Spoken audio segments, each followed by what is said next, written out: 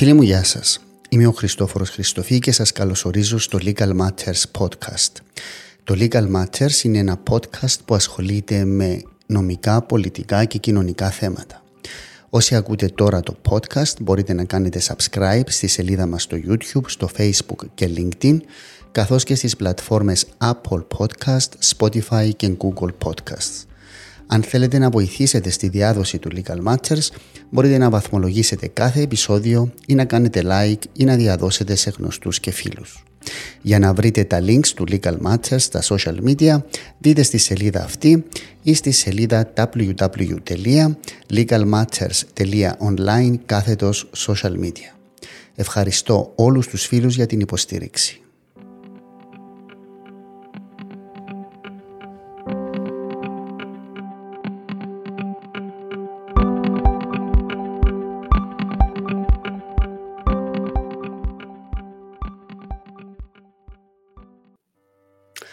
Φίλοι μου, γεια σας. Καλό απόγευμα σε όλους. Σήμερα είναι Τετάρτη, 4 του Γενάρη του 2023, 5 και 18 πρώτα λεπτά. Καλή χρονιά σε όλους, χρονιά πολλά, με υγεία. Σήμερα έχω μαζί μου εδώ ένα συνονόματο μου, τον Χριστόφορο Τριανταφύλλου. Αγαπητέ Χριστόφορε, καλώς όρισες. Χρονιά πολλά, καλή χρονιά. Καλή χρονιά, Χριστόφορε. Ευχαριστώ πολύ για την πρόσκληση. Ο Χριστόφορος Τριανταφύλλου είναι εκπρόσωπος του υποψηφίου προέδρου του συνάδελφου μου και αγαπητού μου φίλου του Αχιλλέα του Δημητριάδη. Είναι ο νεαρότερος. Είσαι ο νεαρότερος, δεν είναι? Ναι. Από αυτούς που μέχρι τώρα είπαν ότι είναι εκπρόσωποι.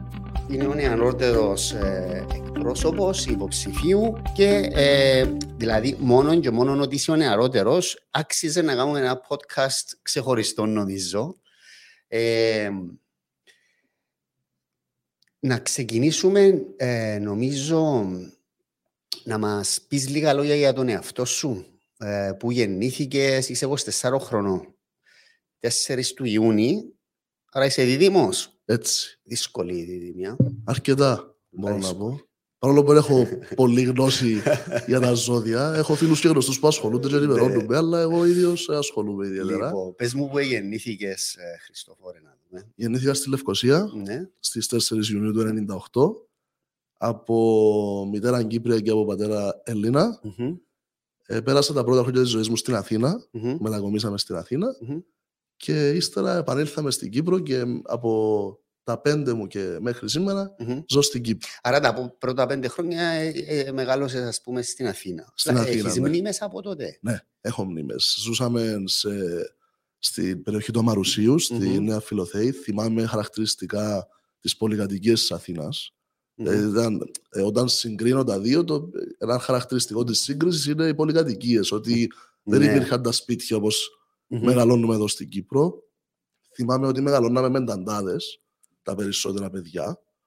Δουλεύαν οι γονείς σου και οι δυο? Ναι, δουλεύαν και οι δύο γονείς μου και υπήρχε αυτό το κόνσεπτ της ταντάς, που πολλές φορές οι ταντάδες, επειδή πρόκειτο για κοπέλες που δεν ήταν από την Ελλάδα, έκανα φιλίες με άτομα από άλλες χώρες, Αλβανία, Βουλγαρία, και πολλές φορές όσο με προσέχαν, με παίρναν στο πάρκο δίπλα και παίζαμε τα παιδιά τους, δηλαδή υπήρχε μια πολύ πολιτισμικότητα στην Αθήνα από τότε. Και έρχεσαι Κύπρο σε ηλικία 5 χρονών, μένεις Λευκοσία. Λευκοσία, ναι. Και σχολείο που πάεις? Σχολείο πάω στο Δημοτικό της Δασούπολης για 3 χρόνια. Ναι. Στο Στροβόλο. Στο Στροβόλο. Και ύστερα είχε δημιουργηθεί το πρώτο ολοήμερο δημοτικό σχολείο του Πεύκιου Γεωργιάδη. Ναι. Η μητέρα μου ήταν από τα ιδρυτικά στελέχη του Συνδέσμου Γονέων σε εκείνο το δημοτικό.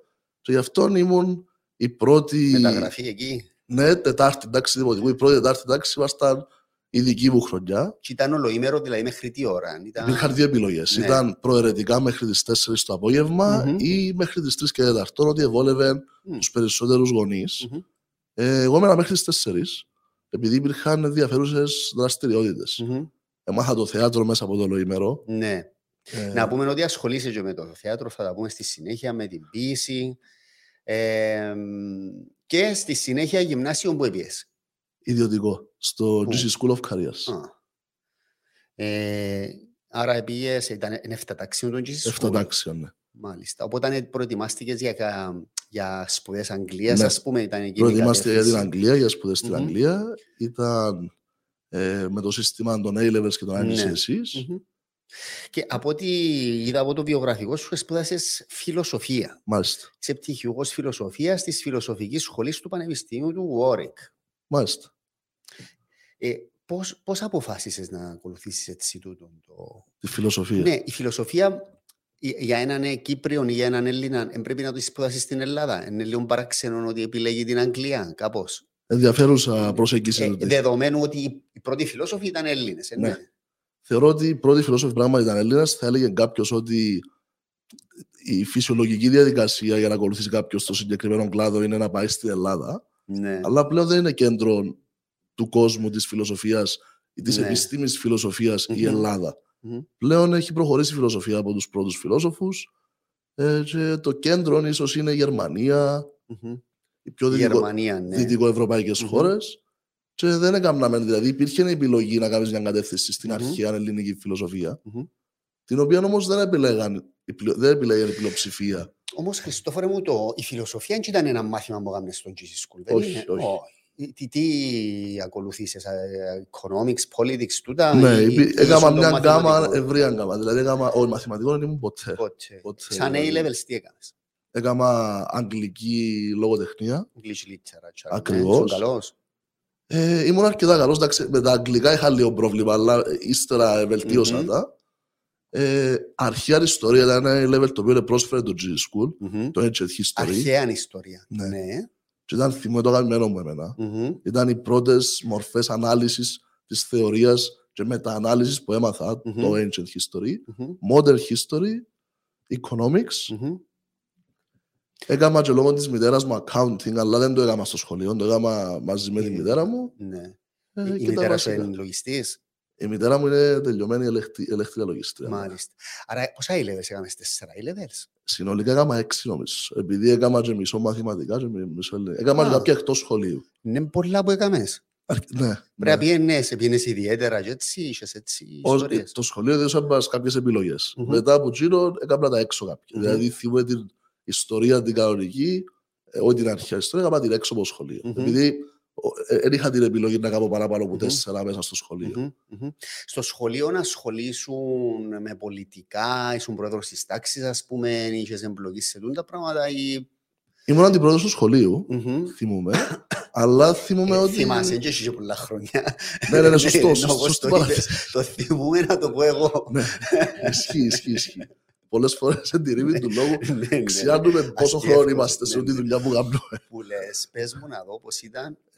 Ήμουν αντιπρόεδρος του σχολείου, αλλά θεωρώ ότι τα ιδιωτικά λειτουργούν με τις ίδιες πολιτικές, ας πούμε, πεποιθήσεις ή διαδικασίες που λειτουργούν τα δημόσια. Δηλαδή, ναι, νομίζω καμία σχέση. Καμία σχέση. Είναι λίγο πιο κλειστές κοινωνίες. Πιο κλειστές, δεν μπαίνουν τα κόμματα, νομίζω. Καθόλου, σχεδόν καθόλου. Ναι. Δηλαδή, πλέον δεν ξέρω αν αλλάξα κάποια πράγματα, αλλά όταν ήμουν εγώ, οι παρατάξεις, οι φοιτητικές που είναι συνέχεια των κομμάτων, απουσιάζουν που το. Ενώ στη δημόσια εκπαίδευση είναι πιο έντονη η παρουσία του στα κόμματα, οι οργανώσεις. Μπορεί να οργανώνονται και οι μαθητές στις μαθησιακές οργανώσεις που έχουν ουράν. Που είναι συνέχεια των κομμάτων. Συνέχεια των κομμάτων ακριβώς. Σε εμάς δεν ήταν έτσι. Ο πρόεδρος, ο αντιπρόεδρος ήταν καμία σχέση. Δηλαδή μεταξύ μας αποφασίσαμε ποιος θέλει να είναι πρόεδρος, αντιπρόεδρος, με λίγα καθήκοντα και υπευθυνότητες, όχι τίποτε σημαντικό. Η σύνδεση σου όμως με τη φιλοσοφία πότε, σε ποιο στάδιο γίνεται έτσι τα ερεθίσματα και λες ότι εγώ θέλω να σπουδάσω το πράγμα? Θυμούμαι είχα μια φιλόλογο, η οποία είχαμε αναπτύξει μια πολύ καλή σχέση. Και από νωρίς... Τον ελληνικό φιλόλογο. Ναι, φιλόλογο. Είχαμε αναπτύξει μια πολύ καλή σχέση. Είχαμε μας ελληνική λογοτεχνία, ποίηση. Και ήταν η φιλόλογος η οποία όταν ήμουν η τρίτη γυμνασίου, η πρώτη ηλικίου, μου έδωσε να διαβάζω Καζαντζάκη.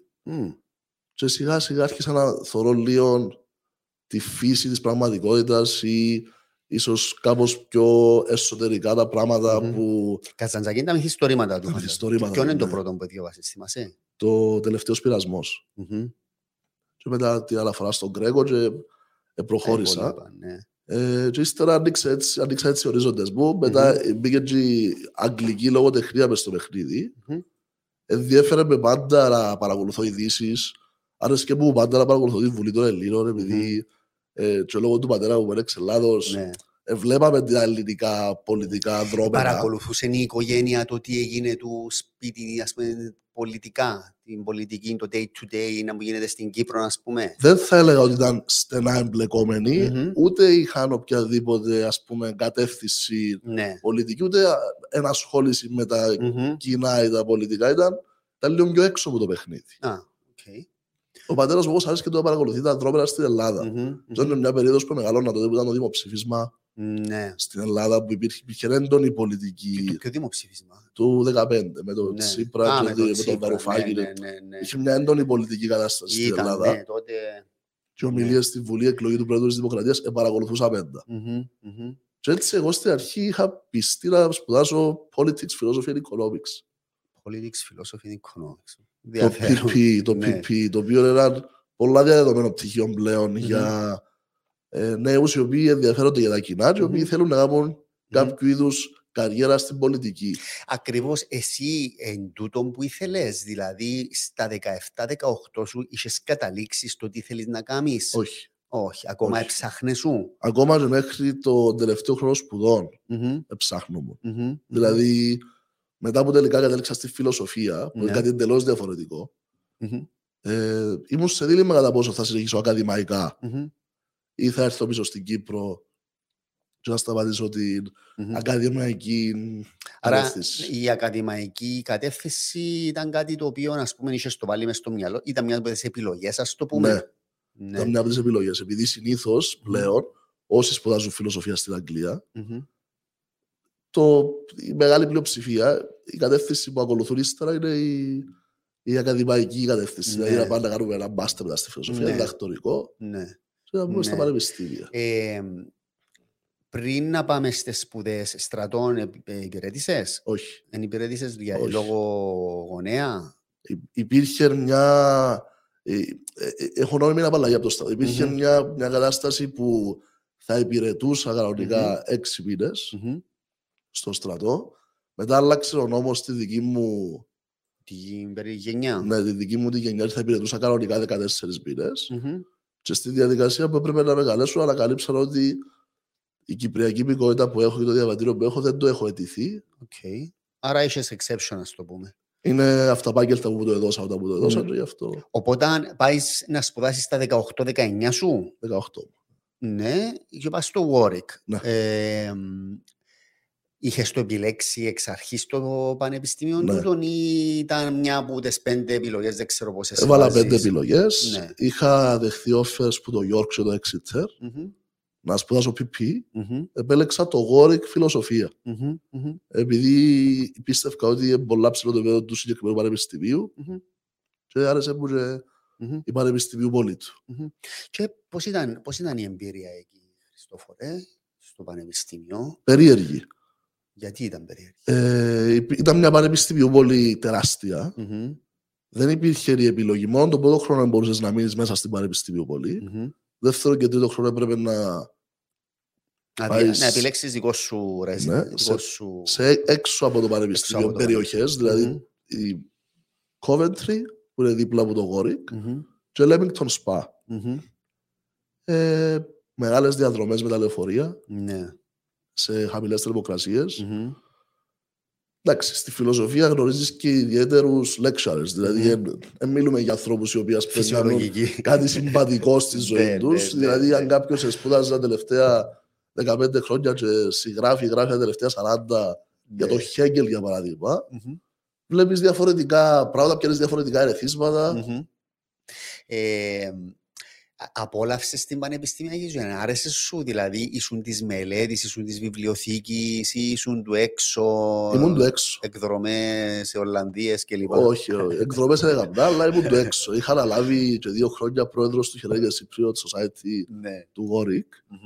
Και στην Αγγλία, όσοι οι φοιτητές μας ακούν και ξέρουν, είναι η έξοδος στο Greek Night. Το Greek Night, πώς να το οργανώσεις, σε ποιο κλαμπ να πάει.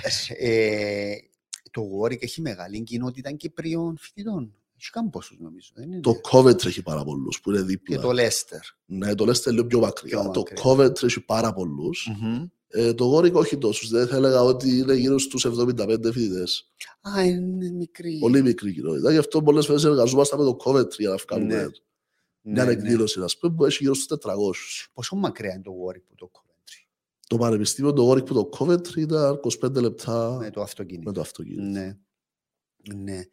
Άρα, όπως ας πούμε είχες στο σχολείο που μου είπες πριν, τη φιλόλογο που είχες ένα connection και μια ειδική σχέση στο πανεπιστήμιο, είχες καθηγητές που ήταν έτσι κάπως role models που λέμε, ή που είχες μια ειδική σχέση ή που σου άρεσε το μάθημα τους?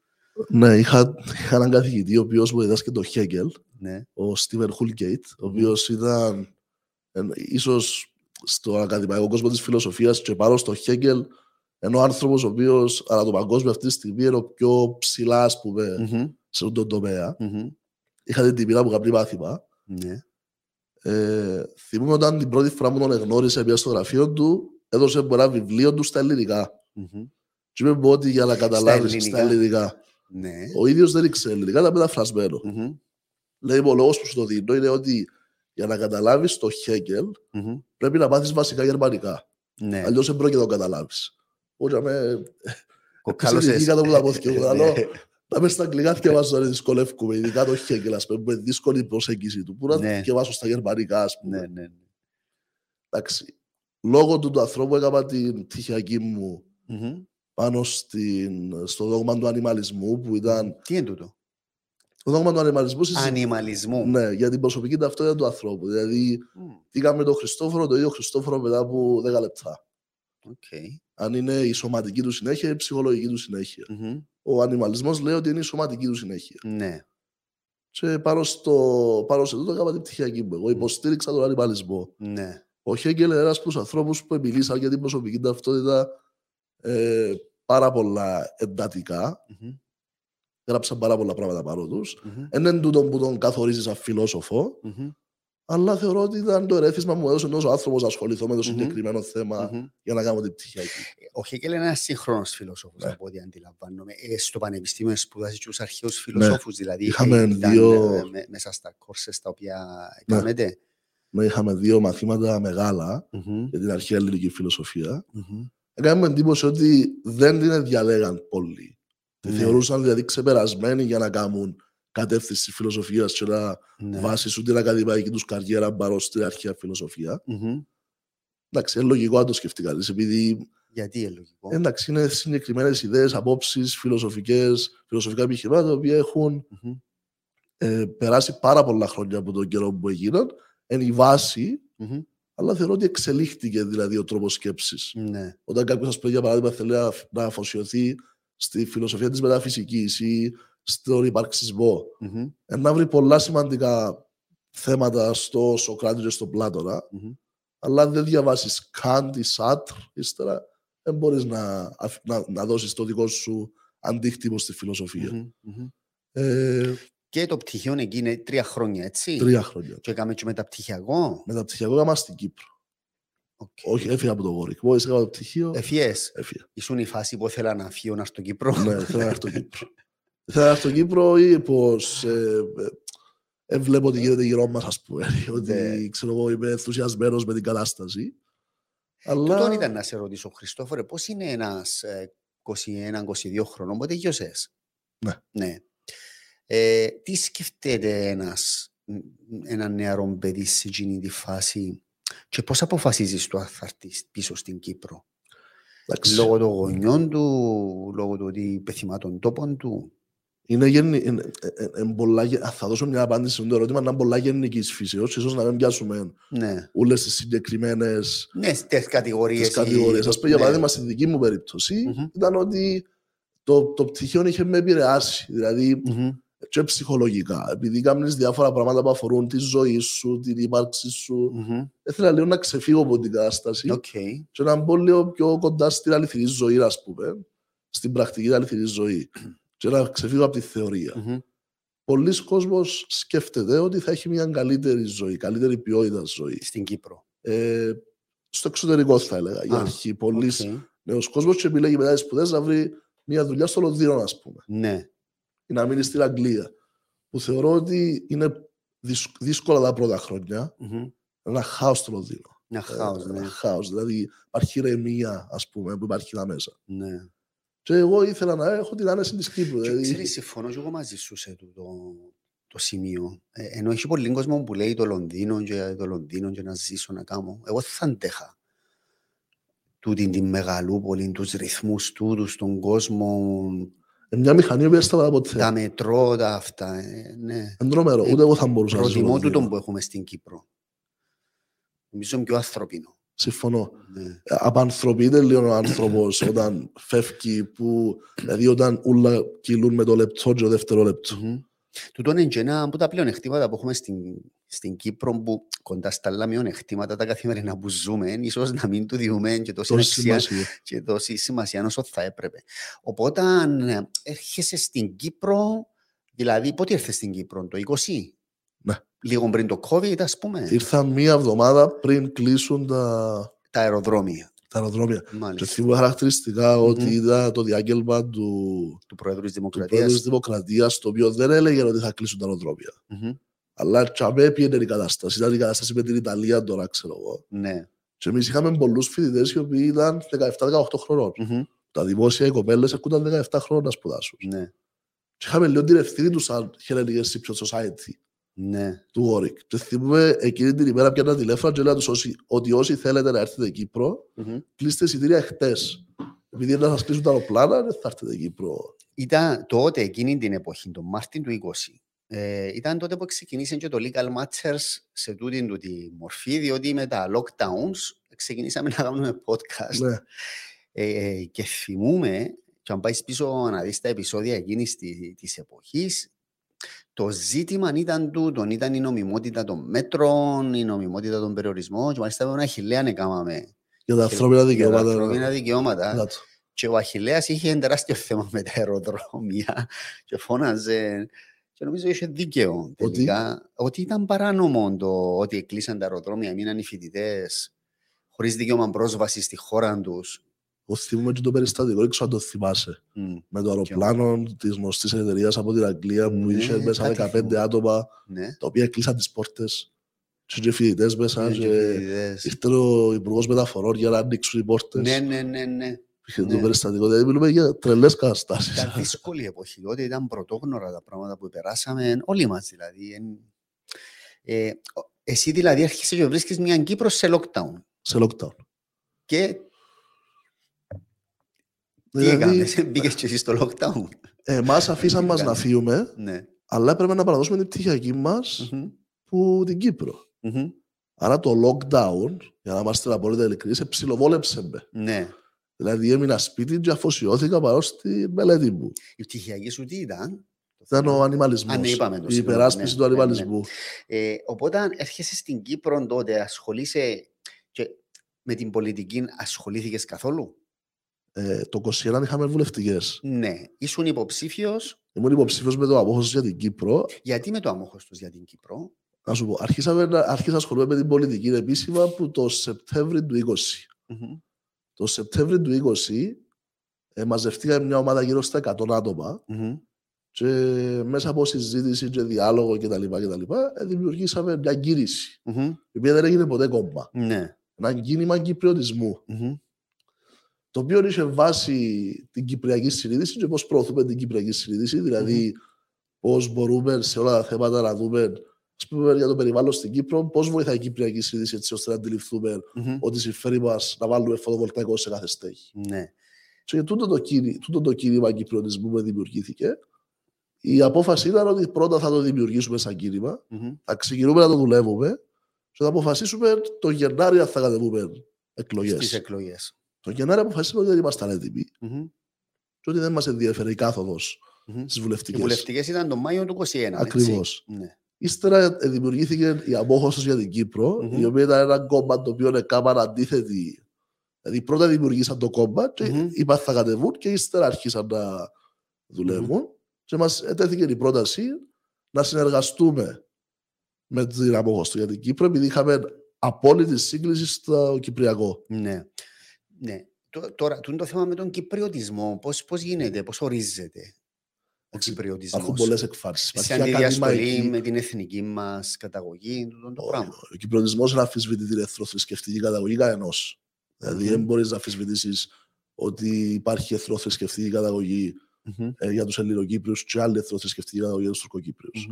Ο κυπριωτισμός λειτουργεί περισσότερο πολιτιστικά. Δηλαδή, έρχεται και λέει ότι ένας άνθρωπος πολιτιστικά πρέπει να δώσει περισσότερη έμφαση στην κυπριακή κουλτούρα ή... στην κυπριακή πλευρά της ιστορίας του, ναι, και να δημιουργήσει αφήγημα για το τι έγινε και στη σύγχρονη ιστορία μέσα από την κυπριακότητα της πλευράς. Η κυπριακότητα της πλευράς αφορά όμως και Έλληνες και Τούρκους και Μαρονίδες και Αρμένιους. Ναι. Άρα προσπαθεί να βρει μια κοινή συνισταμένη. Προσπαθεί να αναλύσει την ιστορία με τρόπο έτσι ώστε να είναι κυπροκεντρική ιστορία, η ανάλυση της. Δηλαδή να μην αναλύει την ιστορία πάνω σε γνώμονες αλλότρους και εξωτερικούς. Τούτο είναι κάτι το οποίο είναι έρθει ίσως αρκετά πιο ύστερα και πιο μετά, ούτε το εκάτσαμε να το σχεδιάσουμε ακόμα, αλλά θεωρώ ότι υπάρχουν σύγχρονες μελέτες ή ακόμα και μαρτυρίες οι οποίες εμπροστούν την κατεύθυνση που πρέπει να κινηθούμε για να βρούμε την ιστορική αλήθεια για την πραγματικότητα. Για μένα κάτι πολύ σημαντικό είναι η ιστορική αλήθεια. Ναι. Χωρίς ιστορική αλήθεια μπορεί να προχωρήσει ο τόπος μπροστά. Κάθε πλευρά όμως, Χριστόφορε, έχει τη δική της ιστορική αλήθεια. Το δικό της αφήγημα. Και την ιστορική της αλήθεια. Ναι. Ναι. Το θέμα είναι να μπορείς μέσα από την διαλογική συζήτηση να καταλήξεις σε κάποια στιγμή σε μια αντικειμενική που αποδεχτεί από όλους ή τουλάχιστον από την πλειοψηφία ιστορική αλήθεια, η οποία αντικατοπτρίζει και την πραγματικότητα, το τι έγινε, τα γεγονότα. Ναι, τούτο όμως σημαίνει ότι να κάνεις εκτόσεις στην ιστορική αλήθεια τη δική σου. Μα η αλήθεια είναι μια, universal. Ναι. Το πώς αντιλαμβανόμαστε η κάθε πλευρά την αλήθεια διαφέρει. Ναι. Αν κάνω εκτόσεις στο πώς αντιλαμβάνομαι την αλήθεια, με σκοπό όμως να φτάσω στην πραγματική αλήθεια, που είναι το πώς την αντιλαμβάνομαι, είναι απόλυτα θεμιτό. Εντάξει, ας σου πω ένα παράδειγμα να μου το εξηγήσεις, για να δω πώς το εννοείς. Ας πάρουμε το παράδειγμα της εισβολής.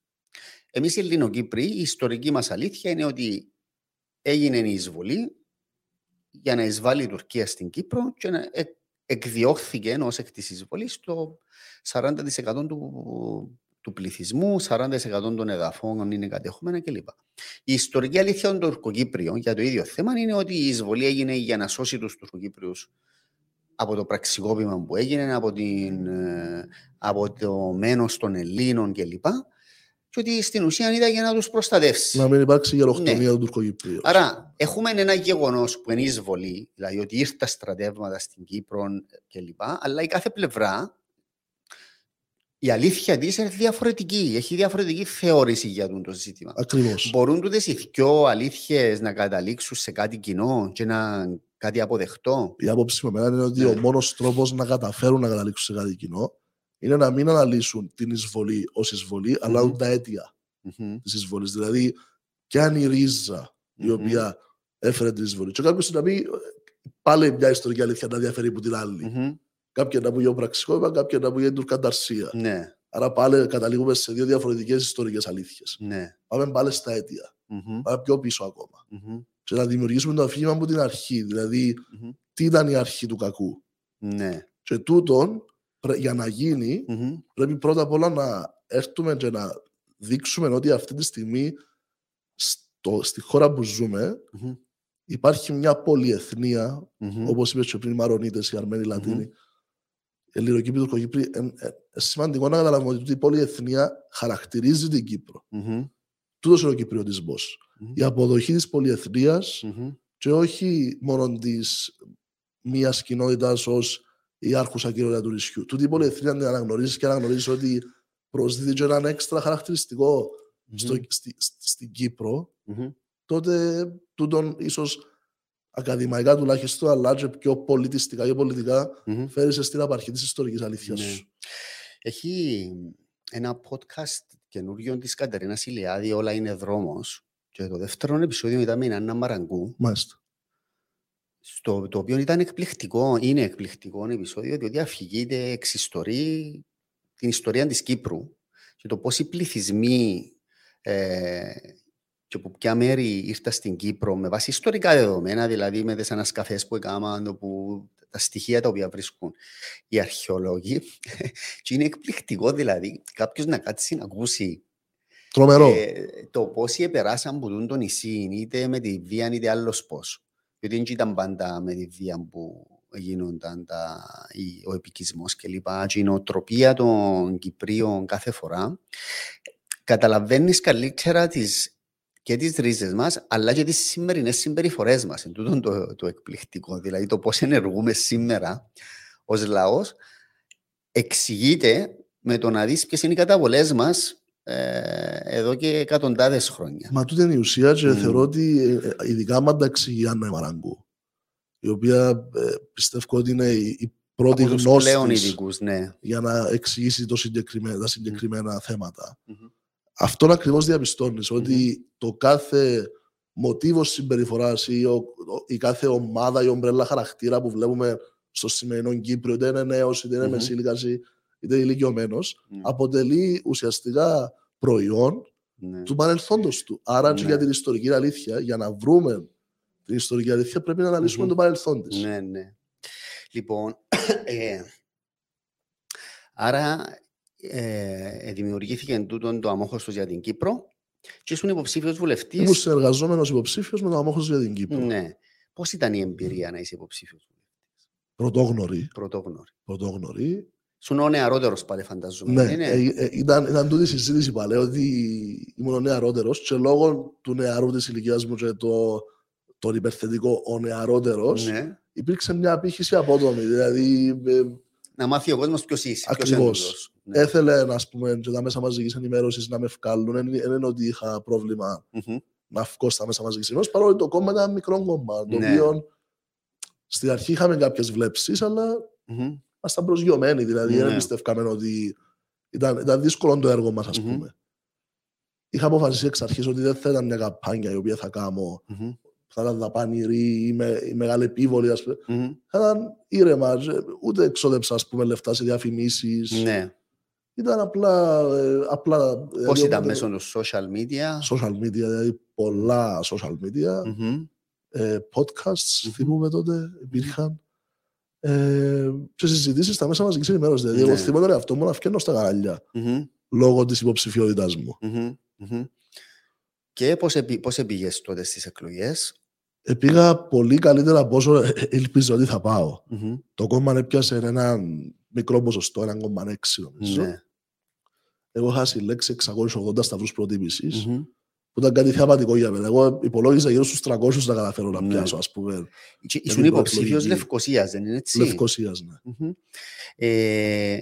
Και ταυτόχρονα εκείνη την περίοδο, όταν ήρθες στην Κύπρο, βρες δουλειά, εργαστικές κάπου, δηλαδή επαγγελματικά δραστηριοποιήθηκες ή ακολούθησε μετά το πράγμα?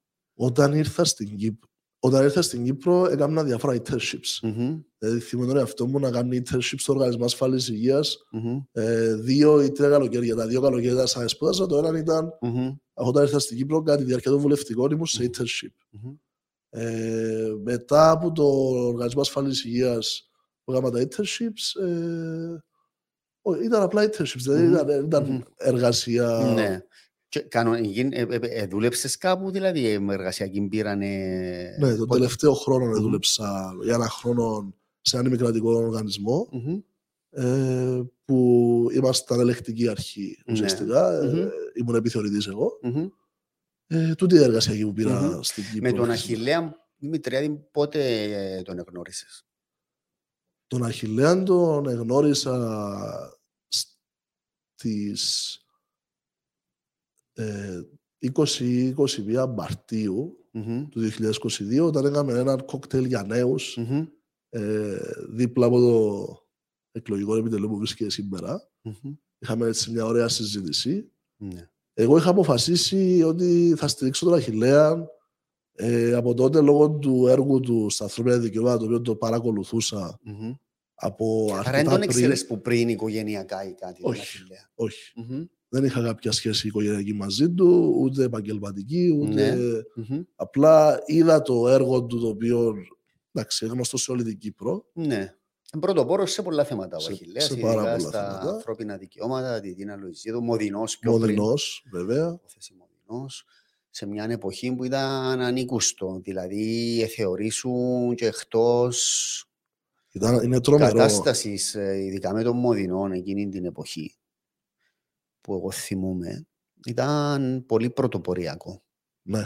Και πρόσφατα ακούγα και ένα άλλο podcast, αφού πάμε για ένα podcast πριν, το οποίο εξιστορούσε την ιστορία του Άλεκου Μοδυνού, το ιστορικό του Κωνσταντίνου Ψηλίδη, του Παύλου του Παυλίδη, που λέγαν για την ιστορία του Μοδυνού και πόσα χρόνια μας επήρε να αλλάξουμε την νομοθεσία. Εντάξει, πράγματα το οποίο δεν ξέρει ο μέσος Κυπρίος. Αν δεν τα έζησε, για ακόμα και να ήταν σε εκείνη την εποχή, πρέπει να τα θυμάται, να τα έζησε. Λόγω τούτου και λόγω της, επειδή το πρόγραμμα του Αχιλλέας το έβγαλε πριν πάει σε οποιοδήποτε κόμμα για διαβουλεύσεις.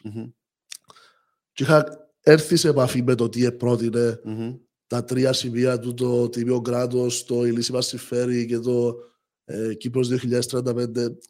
Ήταν ακριβώς ό,τι οραματίζομαι για μια ευρωπαϊκή σύγχρονη Κύπρο.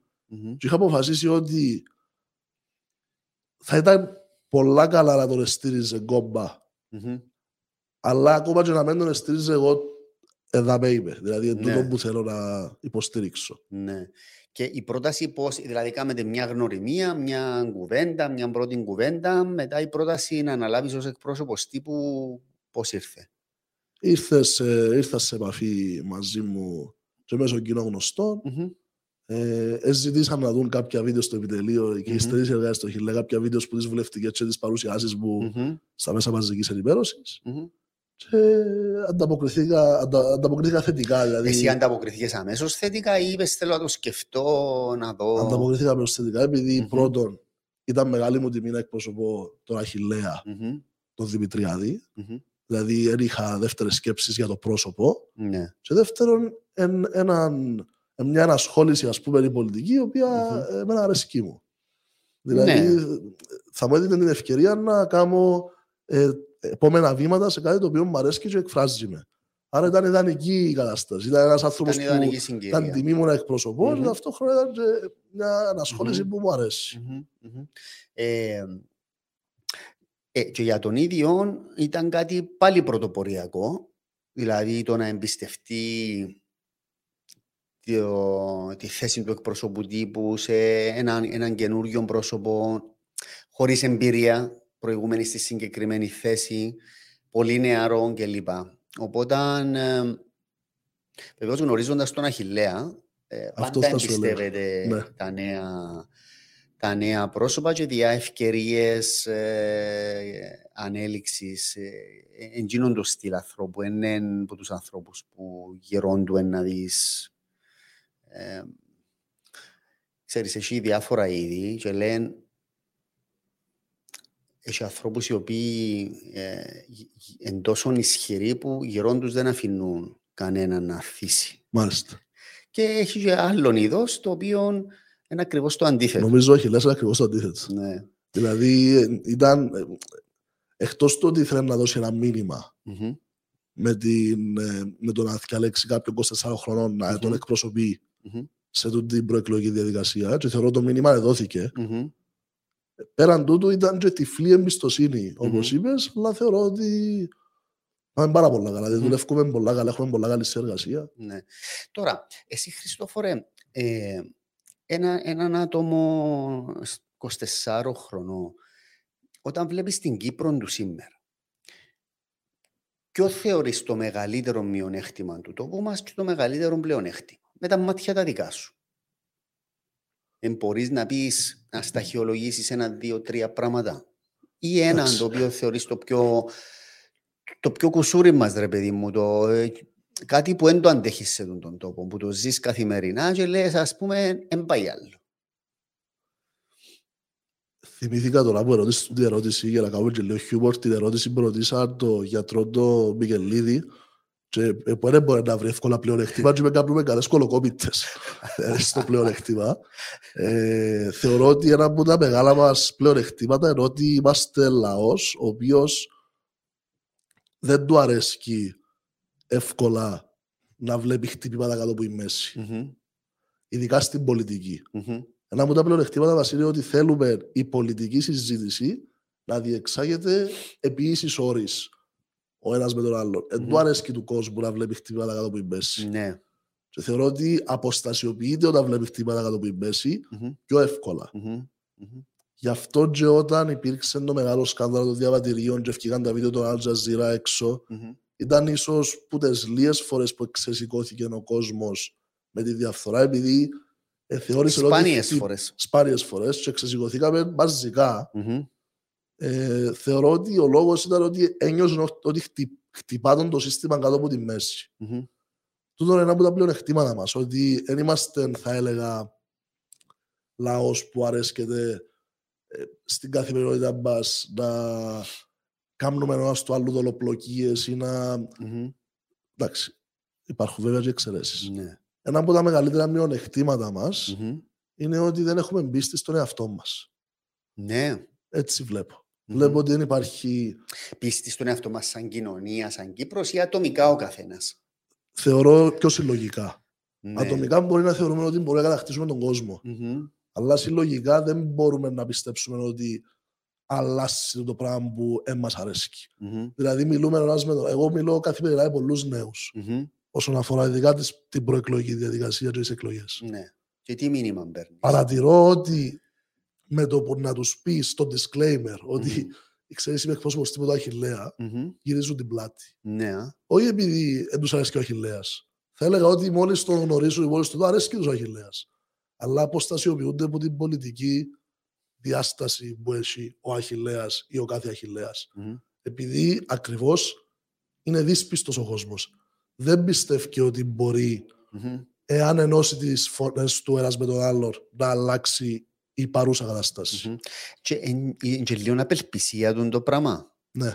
Θεωρώ ότι είναι απελπισία και η απελπισία τούτη εν προϊόν πάλι των καταστάσεων που εβίωσε τόσο ο λαός. Δηλαδή, εντάξει, μια δεκαετία τούτη η οποία είμαστε τώρα που υπήρξαν πολλές δυσκολίες απάνωτες. Και σε αυτές τις δυσκολίες, όσο και να θέλεις να έρθει ας πούμε, μια καλύτερη μέρα, πιστεύεις ότι δεν μπορείς να κάνεις οτιδήποτε χειροπιαστό. Τούτο είναι το μειονέκτημα του λαού και πιστεύω το αρκετά ας πούμε ότι είναι το μειονέκτημα επειδή θεωρώ πως ο μόνος τρόπος να αλλάξει η κατάσταση, να ζήσουμε σε μια σύγχρονη ευρωπαϊκή δημοκρατία είναι να πιστέψουμε πρώτα ότι μπορούμε να την αλλάξουμε εμείς. Αλλιώς μπορεί να υπάρχει επιπτώση. Ξέρεις, συμφωνώ σε τούτο που λες και τούτο που λες αντικατοπτρίζεται στο εξής, στο ότι ο κόσμος δεν πάει να ψηφίσει. Ακριβώς. Δηλαδή το ότι ο Κύπριος σηκώνεται να πάει να ψηφίσει ή να πάει να εγγραφτεί στον εκλογικό κατάλογο όσοι δεν είναι γραμμένοι, εκφράζει τούτη την πεποίθηση ότι σε τούτον τόπο δεν μπορεί να αλλάξει τίποτε ούτως ή άλλως, είναι hopeless η κατάσταση, οπότε αντί να συμμετέχω. Και τούτη η στάση είναι το μεγαλύτερο μας πρόβλημα. Ακριβώς. Σαν κοινωνία. Θεωρώ ότι είναι δύο τα σκέλη της ανάλυσης γιατί ο κόσμος δεν πάει να ψηφίσει. Το πρώτο είναι το που λέεις, ότι εγώ να αναφερθώ στον κόσμο που στην ηλικία μου και μιλώ του καθημερινά. Ναι, μας εκείνο για αυτό που θέλανε. 18 με 24 χρονών, 48,3% εγγράφτηκε στους εκλογικούς καταλόγους.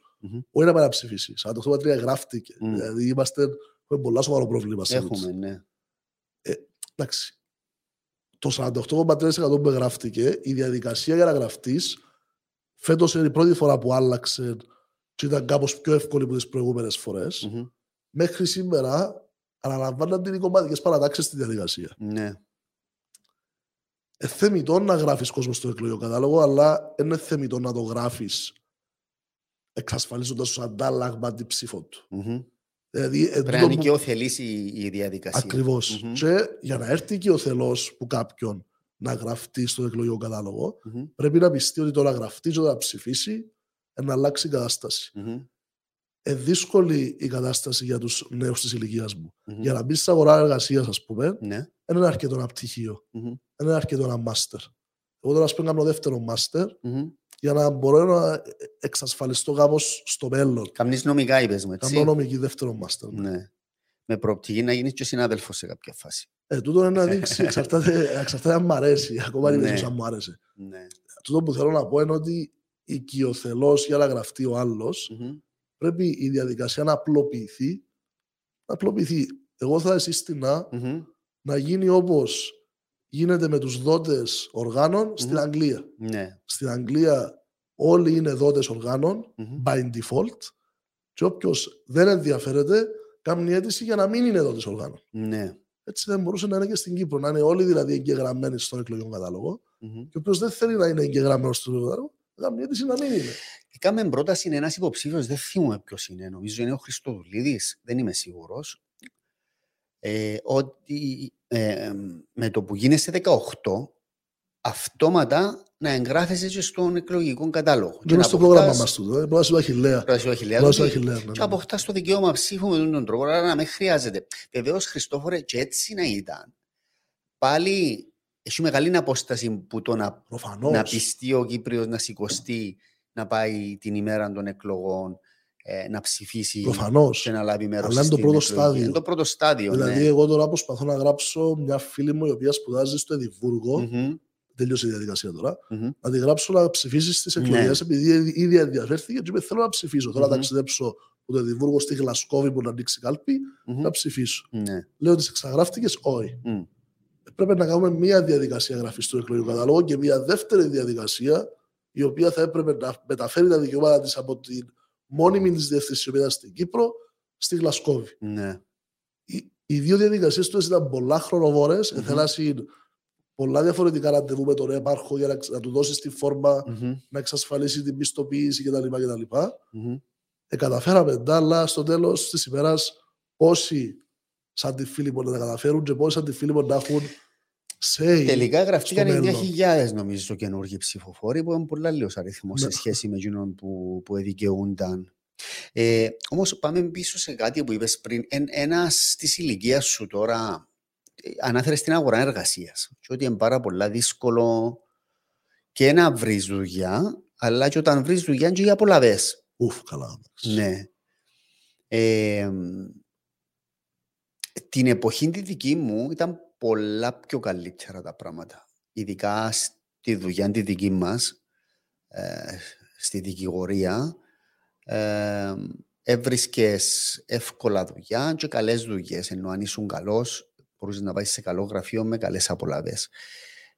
Δυστυχώς σήμερα αντιστράφηκε εντελώς η κατάσταση και για έναν νεαρό που τώρα ξεκινά σε οποιοδήποτε επάγγελμα, αν δεν έχει μπάρπα στην κορώνη που λέμε, δηλαδή αν δεν έχει κάποιες άκρες, είτε που την οικογένεια του είτε που συγγενείς, είναι δύσκολο να εισέλθει στην αγορά εργασίας.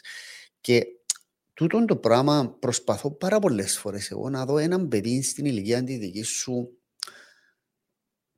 πόσο μεγάλο βουνό φαίνεται το πράγμα. Δηλαδή να είσαι 20 χρονών, 25, να έχεις όλη τα χρόνια μπροστά σου και να δυσκολεύκεσαι να βρεις δουλειά, να μένεις με τους γονείς σου, να θέλεις οικονομική βοήθεια. Δηλαδή τούτο το πράγμα και ψυχολογικά φαντάζομαι είναι πάρα πολλά επιβαρυντικό για κάποιον ή για τους νέους μας. Είναι τρομερά επιβαρυντικό. Το δύσκολο είναι ότι δεν είσαι ανεξάρτητος, που περιγράφει όλα όσα είπες. Το πρόβλημα δεν πρέπει να φτάσει στο σημείο να δεχτούμε ως νόρμα το να μην είσαι ανεξάρτητος. Αν φτάσουμε σε αυτό το σημείο, όσοι δεν μεταναστεύσουν, επειδή τούτη είναι η λύση για όσους δεν αντέχουν τα η διέξοδος, όσοι δεν μεταναστεύσουν, δεν θα προωθείτε, δεν θα έρχεται ούτε η κυπριακή κοινωνία σαν κοινωνία ύστερα να εξελίσσεται και να γίνεται πιο ανεπτυγμένη. Επειδή γιατί θέλουμε τους νέους να μένουν Κύπρο να εργάζονται? Για να δημιουργούν. Θέλουμε τους να δημιουργούν για να έχουν νέες προτάσεις, έτσι ώστε να κάνουμε την Κύπρο κέντρο, ας πούμε, στον κόσμο. Είτε παιδείας, είτε τεχνολογίας, είτε εκπαίδευσης. Αλλά τούτο θέλουμε. Γι' αυτό θέλουμε τους νέους να μένουν στην Κύπρο και να είναι εύκολη η ένταξη στην αγορά εργασίας. για να κάνουν το δικό τους μέλλον. Μα η νέα γενιά είναι το μεγαλύτερο σου asset, δηλαδή. Ναι, αν το χάσεις, τελειώσει. Τι άλλο πλεονέκτημα αν έχει μια κοινωνία παρά τα νέα της παιδιά. Ακριβώς. Και το πρόβλημα είναι ότι είναι τόσο δύσκολη κατάσταση που το να ενοικιάσεις, ειδικά όχι στη Λευκοσία τόσο όσο στη Λέμεσο. Αλλά στη Λέμεσο, είναι άλλη χώρα. Ναι, ακριβώς. Δηλαδή το να ενοικιάσεις, μιλούμε για εξωπραγματικά ποσά. Ναι. Το να σπουδάζει κάποιο και να ενοικιάζει διαμέρισμα στη Λέμεσο. Εξωπραγματικά ποσά. Τούτο δύο πράγματα μπορεί να φέρουν, να φέρει η διαδικτυακή κατάσταση που ζούμε σήμερα. Το πρώτο που μπορεί να φέρει είναι η διέξοδος της μετανάστευσης. Πολύ γνωστοί και φίλοι μου επιλέγουν τη διέξοδο, επειδή το εξωτερικό θα τους προσφέρει πολλές περισσότερες ευκαιρίες, ή δυστυχώς η άλλη διέξοδος είναι η εγκληματικότητα. Δηλαδή το εύκολο γρήγορο χρήμα. Που για μέ έρχεσαι και κάνεις την κοινωνία σαθρή. Τούτο είναι το αποτέλεσμα του να μην έχεις έναν καλό κοινωνικό ιστό που να μπορεί να αφήνει τον νέο να εξελίσσεται, να κάνει τη ζωή του. Καταλήγει εκεί, επειδή υπάρχει και άλλη λύση. Για να μην φτάσουμε για πρέπει να βελτιώσουμε τις καταστάσεις στην κυπριακή κοινωνία. Ναι. Πιστεύεις ότι η λύση του Κυπριακού, ή μάλλον το γεγονός ότι το Κυπριακό είναι άλυτο, δημιουργεί περισσότερα προβλήματα πάνω στα θέματα οικονομίας, στις ευκαιρίες κλπ. Δηλαδή, αν είχαμε μια ενωμένη Κύπρο, να ήταν καλύτερα τα πράγματα για τους νέους, νομίζεις? Θεωρώ ότι θα ήταν καλύτερα πράγματα στους νέους σε δύο επίπεδα. Στο πρώτο επίπεδο που θεωρώ ότι θα ήταν καλύτερα είναι στο οικονομικό. Γραφτήκαν βιβλία και εξηγούν. Ένα βιβλίο που θυμούμε τώρα είναι το μέρισμα της λύσης της Φιώνα Μιούλερ και δεν θυμούμε το δεύτερο. Το μέρισμα της λύσης. Το μέρισμα της λύσης, το οποίο εξηγά ακριβώς με οικονομικούς όρους και μελέτες πώς και γιατί μας συμφέρει η λύση του Κυπριακού. Τούτο είναι το ένα, δηλαδή πιστεύω ότι υπήρχαν περισσότερες ευκαιρίες. Άμα να ανοίξει την οικονομία, είναι λογική, δηλαδή το επόμενο επιχείρημα είναι ότι αν ανοίξει την οικονομία υπάρχουν περισσότερες ευκαιρίες. Πέραν τούτου όμως, θεωρώ ότι έναν ακόμα επιπλέον πλεονέκτημα το οποίο θα έδιδε η λύση του Κυπριακού στη νέα γενιά ήταν τούτη η κατάσταση που υπάρχει όσον αφορά τα υπαρξιακά διλήμματα που υπάρχουν στην κυπριακή κοινωνία της νέας γενιάς. Εν τρομερό να δεις, άμα ζεις σε μια χώρα η οποία μισή, μπορεί να μην πιες ποτέ στην άλλη μισή. Να μην υπάρχει το πολιτισμικό σοκ που παθαίνεις άμα πάεις ή για να εξηγήσεις σε κάποιον που είναι από τη χώρα τι υπάρχει, ας πούμε, τούτο όλο το πράγμα δημιουργεί μια σύγχυση. Συγχυσμένοι νέοι. Ξέρουν που βρίσκονται, που πατούν, τι έγινε. Και προφανώς δεν ξέρουν επειδή η παιδεία είναι προνόησε για να τους τα μάθει. Υπάρχει μια παιδεία η οποία αγνοεί τη σύγχρονη κυπριακή ιστορία. Αγνοεί την, ή αν δεν την αγνοεί, καλλιεργεί ένα αφήγημα το οποίο εξυπηρετεί την νομή της εξουσίας. Δεν θέλει να δει περισσότερο από το αφήγημα. Δεν θέλει κριτικούς πολίτες. Εξήγα μου το λίγο του ότι το αφήγημα εξυπηρετεί την νομή της εξουσίας. Πώς το εννοείς? Ότι το δικό μας αφήγημα για την ιστορία, την πρόσφατη ιστορία από την εισβολή και μετά, εξυπηρετεί τα κόμματα, ας πούμε, τον που εννοείς νομή της εξουσίας? Εξυπηρετεί τη διαιώνιση του status quo. Ναι. Και μέσω της διαιώνισης του status quo εξυπηρετείται η νομή της εξουσίας. Ναι. Με κομματικούς όρους. Ναι, επειδή υπάρχει μια βιομηχανία πάνω στο Κυπριακό. Πιστεύεις το πράγμα, αν υπάρχει? Θεωρώ ότι υπάρχει βιομηχανία στο Κυπριακό. Θεωρώ ότι υπάρχει ολόκληρη πολιτική καριέρα που χτίστηκε. Και πολλές καριέρες χτίστηκαν πάνω στο Κυπριακό πρόβλημα. Θα μπορούσε να πει και κάποιος το αντίθετο όμως? Ότι χτιστήκαν και πολιτικές καριέρες πάνω στο αφήγημα της λύσης. Δηλαδή υπάρχουν και πολιτικοί που ήταν υπέρ της λύσης, που ελέγαν πάντα το πράγμα, ενώ πάει και από τις δύο πλευρές. Βεβαίως πάει. Συμφωνώ μαζί σου. Δηλαδή, όταν λέω βιομηχανία πάνω στο Κυπριακό, χτιστήκαν και καριέρες πάνω στην ενδεχόμενη λύση. Πολλές φορές διερωτούμε. Ας πούμε να ξυπνήσουμε αύριο το πρωί και δεν έχει Κυπριακό. Πες ότι είναι λιμένο. Με τι θα ασχολούνται οι πολιτικοί μας? Δηλαδή, τι θα λέμε? Τούτο αποδεικνύει το επιχείρημα ότι υπάρχει δηλαδή, βασική. Και εγώ θεωρώ ότι τα αφηγήματα που υπάρχουν. ένα χώρο, πολιτικό χώρο, ο κάθε χώρος εκφράζεται από το αφήγημα του, το ιστορικό πάνω στο κυπριακό. Και το πώς αντιλαμβάνεται την ιστορία για να πει, ας πούμε, ότι εγώ δεν θέλω τη διζωνική δικαιωτική ομοσπονδία. Ή να πει ότι εγώ θέλω τη διζωνική δικαιωτική ομοσπονδία. Απορώ κατά πόσον αν ένας νέος χώρος δημιουργηθεί σήμερα, και ρητορικό το ερώτημα, επειδή νομίζω είμαι σίγουρος για την απάντηση, και δεν έχει ιστορικό αφήγημα ή θέση πάνω στο Κυπριακό, πόσες μέρες να αντέξει στην Κύπρο. Ναι, σωστό. Δεν θα αντέξει. Να σου πω, η γενιά δική σου τους ενδιαφέρει αν θα λυθεί το Κυπριακό, ή είναι κάτι το οποίο εκ των πραγμάτων είναι μέσα στα πράγματα που σκέφτονται? Δηλαδή ένας νέος 20-25, ακόμα βλέπω και από τα παιδιά μου 17-18, ο γιος μου 20, τούτο το αν θα λυθεί ή όχι, είναι κάτι το οποίο είναι μέσα στο μυαλό τους, όπως είναι μέσα στο δικό μας, ας πούμε, καθημερινά. Και γιατί να είναι δηλαδή. Ενώ μεγαλώσα 20 χρόνια, γεννηθήκαμε μετά την εισβολή, σε μια εντελώς διαφορετική Κύπρο από εκείνη που μεγαλώσαμε εμείς. Και δεν ξέρω τούτον το πράγμα μέχρι πότε, δηλαδή άμα φύγουν και οι γενιές οι δικές μας, δεν ξέρω πραγματικά τι θα γίνει. Να υπάρχει τούτη θέληση να λυθεί, να ενώσουμε τον τόπο μας, ή ο καθένας να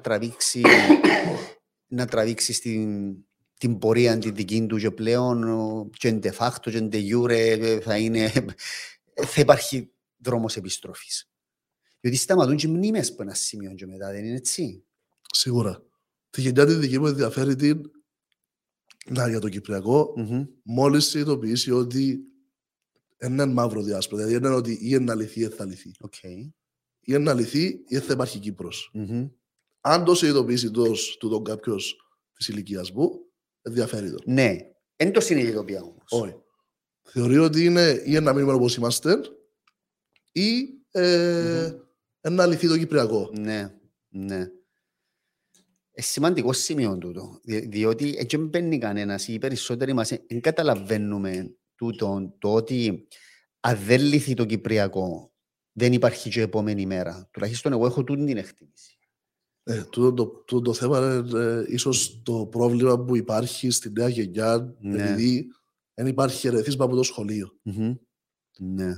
Αν διδασκούμασταν το μάθημα του ομοσπονδιακού πολίτη, όπως το λέει ο Αχιλλέας στο πρόγραμμα του, θεωρώ ότι θα μαθαίναμε ότι με την Ομοσπονδία δεν θα υπήρχαν τρόμερες αλλαγές στην καθημερινότητα μας. Ναι. Άρα θα είχαμε ήδη καλλιεργήσει την πεποίθηση στη νέα γενιά ότι είναι οκ του τη λύση, ρε παιδιά. Ναι. Ελάτε να τη δούμε, να τη δούμε με ένα πιο θετικό βλέμμα και πρόσημο.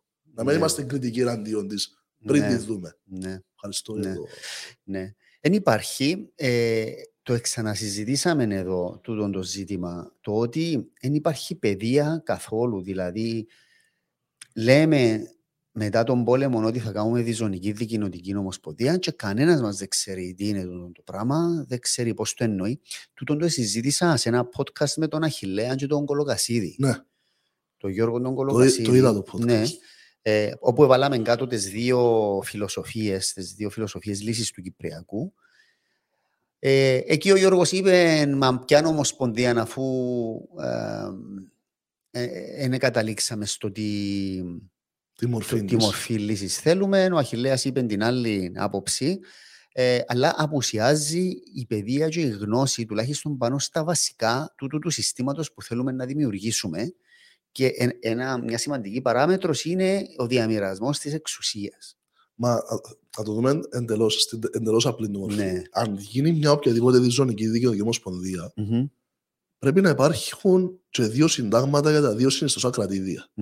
Το που λέει ο Αχιλλέας που την αρχή της προεκλογικής είναι γιατί είναι κάτσε ένας να σχεδιάσει το σύνταγμα της δικής μας κοινότητας. Τι θέλουμε εμείς.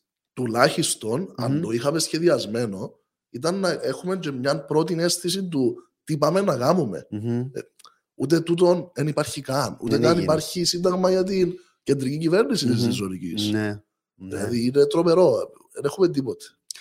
Εν έχουμε και μπορούμε να συζητούμε για ώρες, Χριστόφορε, για τους λόγους που δεν τα έχουμε τα πράγματα. Λοιπόν, είχαμε ένα θέμα με τον ήχο, αγαπητοί φίλοι. Εδώ ο Φώτος μου λέει, ο Φώτιος Κουζουπής, να κοιτάξουμε αν έχει βαν.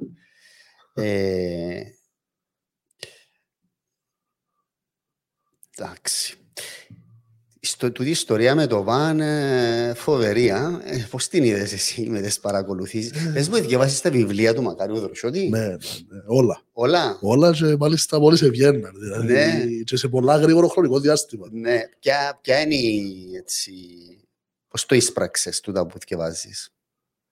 Εμένα, επειδή εγώ έχω μια ιδιαίτερη κλίση προς το Κυπριακό, το έγκλημα στο Κραν Μοντάνα ήταν το πιο σημαντικό βιβλίο, νομίζεις? Ήταν το πιο σημαντικό για μένα και θεωρώ ότι εκτός του ότι ήταν το πιο σημαντικό, ήταν για μένα και το πιο δύσκολο να διαβάσω. Δηλαδή, κάθε περίπου 20-25 λεπτά έκανα παύσεις.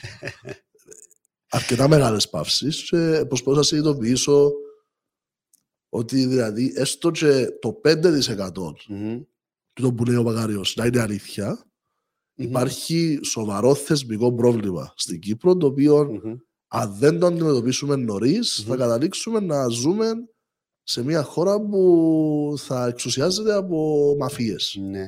Είναι αντιμετωπίσιμο, νομίζεις? Μπορεί να αντιμετωπιστεί θεσμικά από τα όργανα του κράτους? Θα δείξει στις 5 του Φεβράρι του.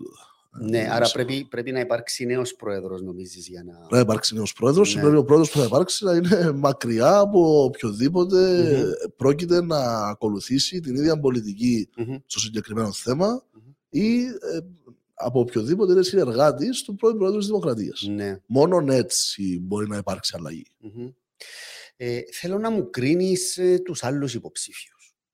Ας πούμε, τον Άδερο Νεοφύτου, να ξεκινήσουμε με τον πρόεδρο του συναγερμού. Πώς τον κρίνεις? Ας πούμε, πες μου 3 θετικά του. Θετικά του. Ναι. Εντάξει, ένας άνθρωπος ο οποίος έχει χρόνια στην πολιτική πραγματικότητα της Κύπρου και θεωρώ ότι σε αρκετά κρίσιμες στιγμές ένα από τα θετικά του είναι ότι μπορεί να βρίσκει γρήγορες λύσεις σε συγκεκριμένα θέματα, αλλά τούτο δεν τον κάνει να είναι άμυρος ευθυνών. Ήταν πρόεδρος του κυβερνώντος κόμματος για 10 χρόνια και έρχεται σήμερα και επικαλείται την αξιοπιστία. Δηλαδή την αξιοπιστία, ποια αξιοπιστία? Αν θέλουμε την αξιοπιστία πρέπει να κάνουμε και αλλαγή προσωπείου, αλλιώς πώς λέμε για την αξιοπιστία σήμερα? Ναι. Τούτο θα έλεγα ότι... Ο Χριστοδουλίδης, πώς τον κρίνεις? Που είναι πιο ηλικιακά, είναι πιο κοντά. Εν ήταν τόσο παιδί του κομματικού συστήματος. Αν και έχει κομματικές καταβολές. Έχει κομματικές καταβολές και δηλώνει και περήφανος για τις κομματικές καταβολές του. Θεωρώ ότι δεν μπορούμε αυτή τη στιγμή να είμαστε χαλαροί στο φαινόμενο που λέγεται Χριστοδουλίδης. Πρέπει να το αντιμετωπίσουμε με σοβαρότητα και βλέπω ότι απουσιάζει κάποιο του σοβαρότητα και ο κόσμος βλέπει το πράγμα. Δηλαδή τι εννοείς? Ότι βλέπει το χαλαρά ο κόσμος? Όχι, καταλαβαίνω ότι υπάρχει στήριξη προς το Χριστοδουλίδη από πολλά κόμματα τα οποία είναι δρεωμένα στην κυπριακή κοινωνία και πολλούς χώρους. Πρέπει να δούμε πώς την επόμενη μέρα των εκλογών, αν και εφόσον εκλεγεί ο Χριστοδουλίδης, θα κυβερνήσει την κατάσταση, θα κυβερνήσει η χώρα και με ποιον τρόπο. Δηλαδή υπάρχουν πολλές αντεκλήσεις στις θέσεις των ανθρώπων που θα τον βοηθήσουν να εκλεγεί. Και που θα τον στηρίξουν στη συνέχεια. Εγώ είμαι υπέρ της σύγκλησης. Θεωρώ ότι ο μόνος τρόπος να επιτευχθεί αυτή τη στιγμή αλλαγή στην κυπριακή κοινωνία, να λύσουμε το κυπριακό, είναι ένας συνασπισμός των κομμάτων που θέλουν τη λύση. Αλλά ταυτόχρονα δεν μπορώ να πιστέψω ότι υπάρχει σύγκληση σε θέματα ζωτικής σημασίας μεταξύ της ΔΥΠΑ, της ΕΔΕΚ και του ΔΥΚΟ. Ακούσαμε, ας πούμε, χτες τον κύριο Σιζόπουλο να λέει ότι δεν έχει τρομερή σημασία τι θέση έχω εγώ στο ΓΕΣΥ. Η συμπασία έχει τι να γίνει, τα σημαντικά θέματα. Το ΓΕΣΥ να το ζήσουμε ύστερα με το. Όχι, πολύ σημασία το ΓΕΣΥ. Όταν ο άνθρωπος θέλει να καταργήσει το σύστημα που έχουμε σήμερα και κάνουμε τόσους αγώνες σαν κοινωνία των πολιτών να το επιτύχουμε, ας πούμε, δεν πιστεύω ότι μπορεί να τον έχει στην ίδια μοίρα των ίδιων με έναν άλλον ο οποίος θέλει να διατηρήσει το ΓΕΣΥ. Τούτες οι αντεκλήσεις είναι προβληματικές για τη δημοκρατία. Ναι. Να δείξει βέβαια αν εκλεγεί πώς να τα διαχειριστεί τα. Ακριβώς. Και τούτο εμένα φοβίζει με. Αλλά περισσότερο από όλα με φοβίζει η προσωπική εκλογή. Είτε του κ. Χριστοδουλίδη, του κ. Μαυρογιάννη, του κ. Νεοφύτου. Περισσότερο που να φοβίζει με ότι θα υπάρξει συνέχεια της διακυβέρνησης του Νίκου Αναστασιάδη αν εκλεγεί ένας από τους τρεις. Ναι. Και ο Μαυρογιάννης είναι πιο κοντά στον Αχιλλέα Χριστόφορε.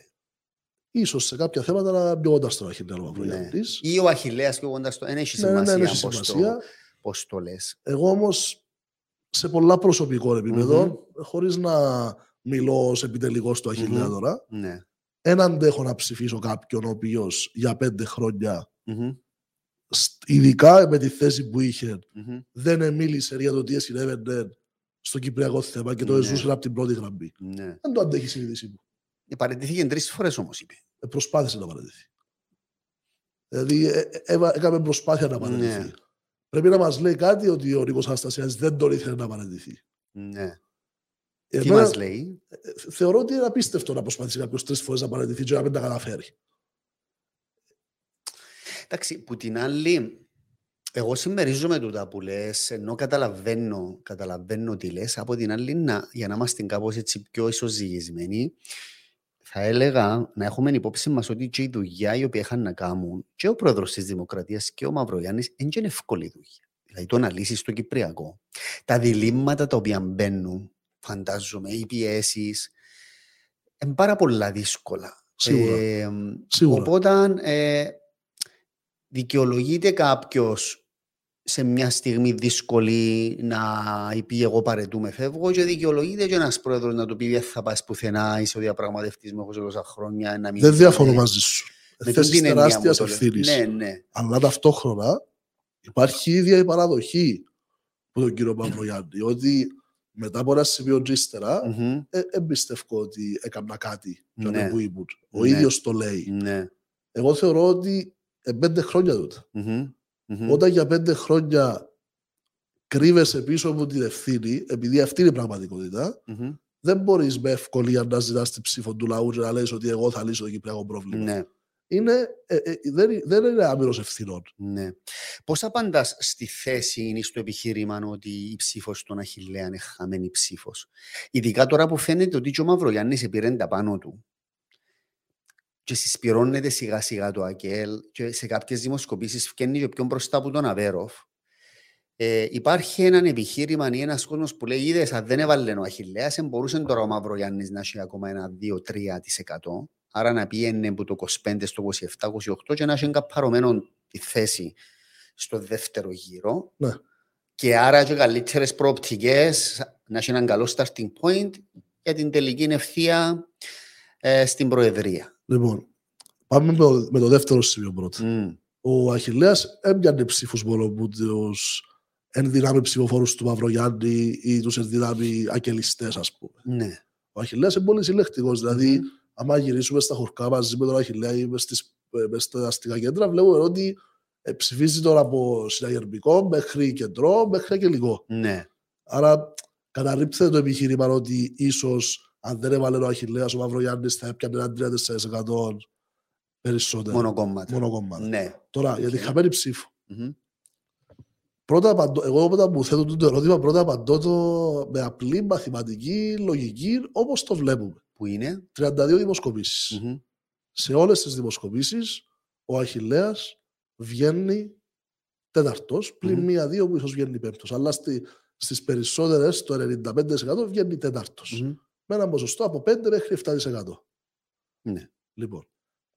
Και λέμε ότι είναι χαμένη ψήφος επειδή το 5-7% δεν μπορεί να πιάσει 30-25 να βγει είτε πάει δεύτερο γύρο. Να πάει δεύτερο γύρο. Αυτή δεύτερος είτε πρώτος για να πάει δεύτερο γύρο.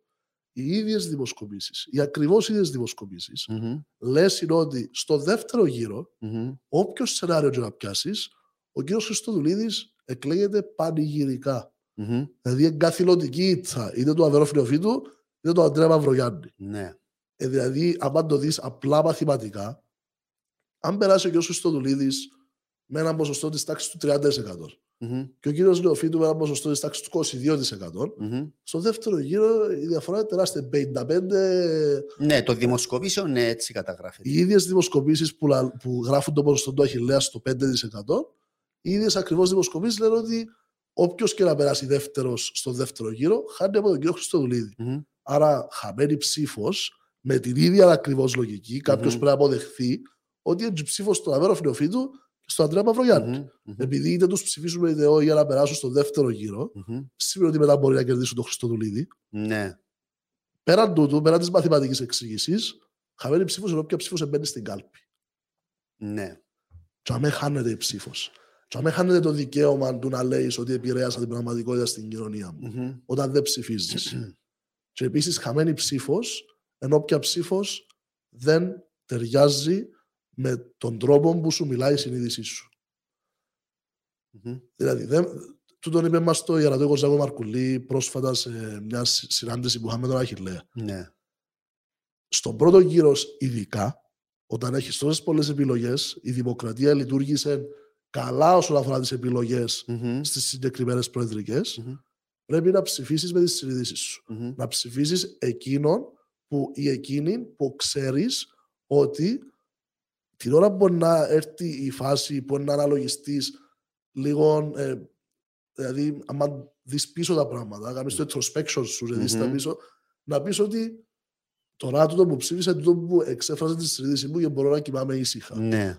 Εγώ δεν αντέχω να ψηφίσω τον αρχηγό του κυβερνώντος κόμματος, ο οποίος επί 10 χρόνια έβαλε μας μαζί με τη συγκυβέρνηση που είχαμε στον Νίκο Αναστασιάδη στις μεγαλύτερες λίστες διαφθοράς του κόσμου. Δεν αντέχω να ψηφίσω τον κύριο Χριστοδουλίδη, ο οποίος ήταν κομμάτι της διακυβέρνησης. Επικαλείται ότι είναι κομμάτι της, άμα μας συμφέρει, αν δεν μας συμφέρει, δεν είναι κομμάτι της και μιλά μόνο με γενικολόγιες απόψεις. Και δεν αντέχει συνήθως να ψηφίσω τον κύριο Μαυρογιάννη, ο οποίος για 5 χρόνια δεν μίλησε όσον αφορά το πιο σημαντικό θέμα για την κυπριακή κοινωνία.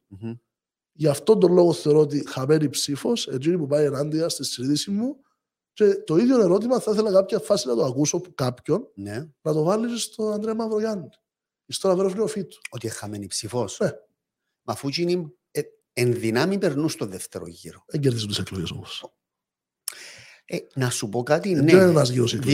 Δημοσκοπικά δεν τις κερδίζουν. Δεν είμαι βέβαιος όμως αν ο δεύτερος γύρος είναι ένα καινούριο παιχνίδι από την αρχή. Διότι να σου πω ότι δεν λαμβάνουν υπόψη οι δημοσκοπήσεις.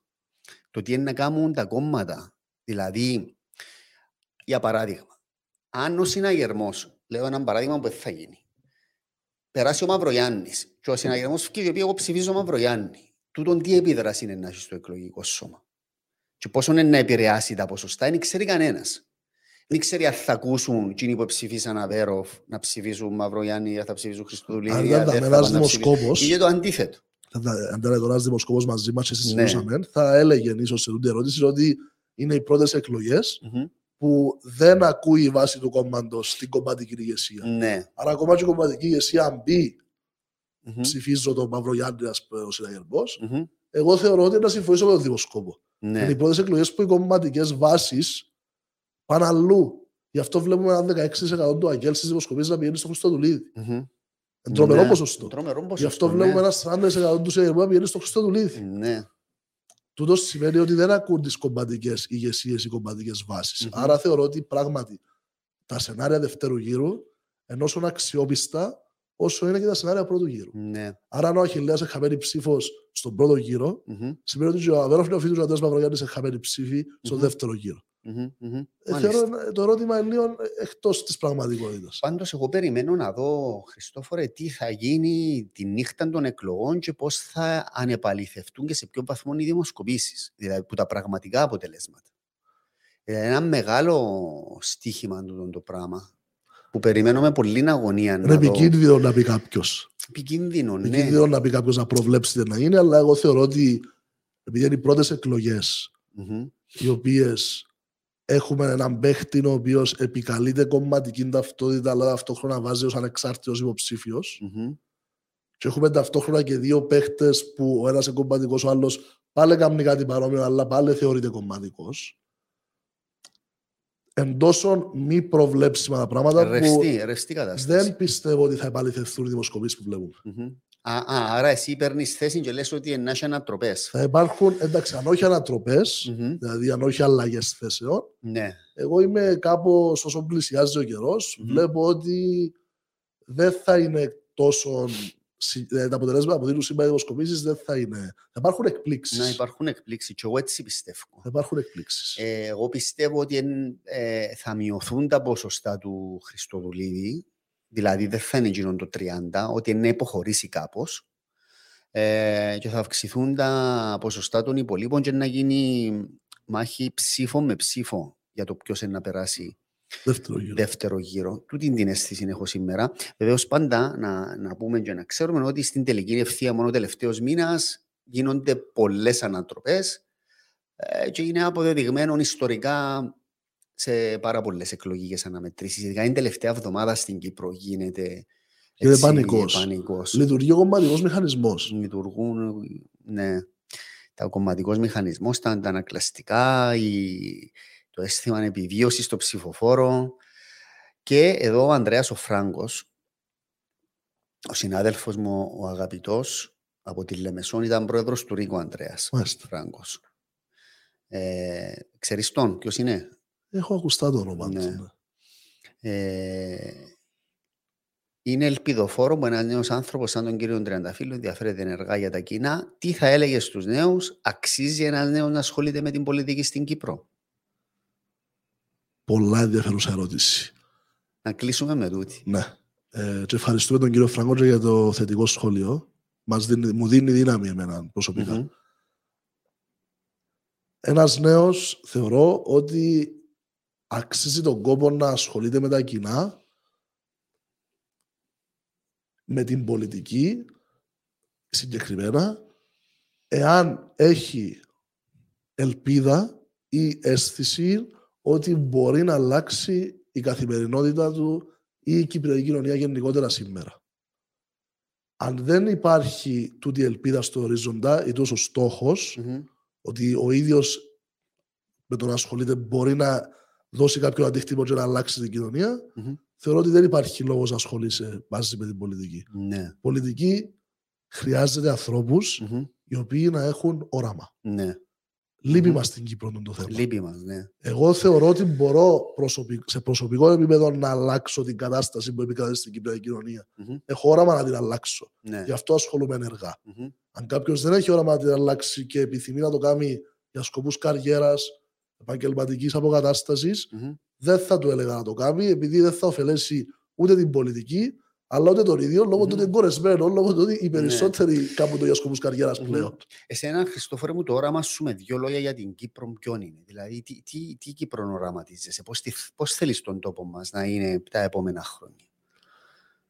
Οραματίζομαι να είμαστε ευτυχισμένοι, και αν όχι ευτυχισμένοι, τουλάχιστον εντάξει, ας πούμε, με το να πηγαίνουμε στο εξωτερικό και να λέμε ότι είμαστε από την Κύπρο. Για αρχή. Επειδή παρατηρώ και παρατήρησα πολλές φορές ότι υπάρχει σοβαρό πρόβλημα με το πώς μας αντιμετωπίζει ο διεθνής παραγόντας. Και όχι σε πολιτικό επίπεδο, σε προσωπικό επίπεδο. Δηλαδή, οραματίζομαι για αρχή μια Κύπρο που να είμαστε περήφανοι για το γεγονός ότι έχουμε κυπριακή ταυτότητα και κυπριακό διαβατήριο. Για αρχή. Και ύστερα οραματίζομαι σε επόμενο κατοπινό στάδιο, αφού βελτιώσουμε την ήδη σαθρή κατάσταση που επικρατεί, επειδή είναι μεγάλος ο αγώνας που χρειάζεται για να την βελτιώσουμε. Σε επόμενο επίπεδο οραματίζομαι μια Κύπρο που να μπορούν όλοι οι άνθρωποι να δημιουργήσουν και να χτίσουν ένα μέλλον όπως το φαντάζονται, με ίσες ευκαιρίες.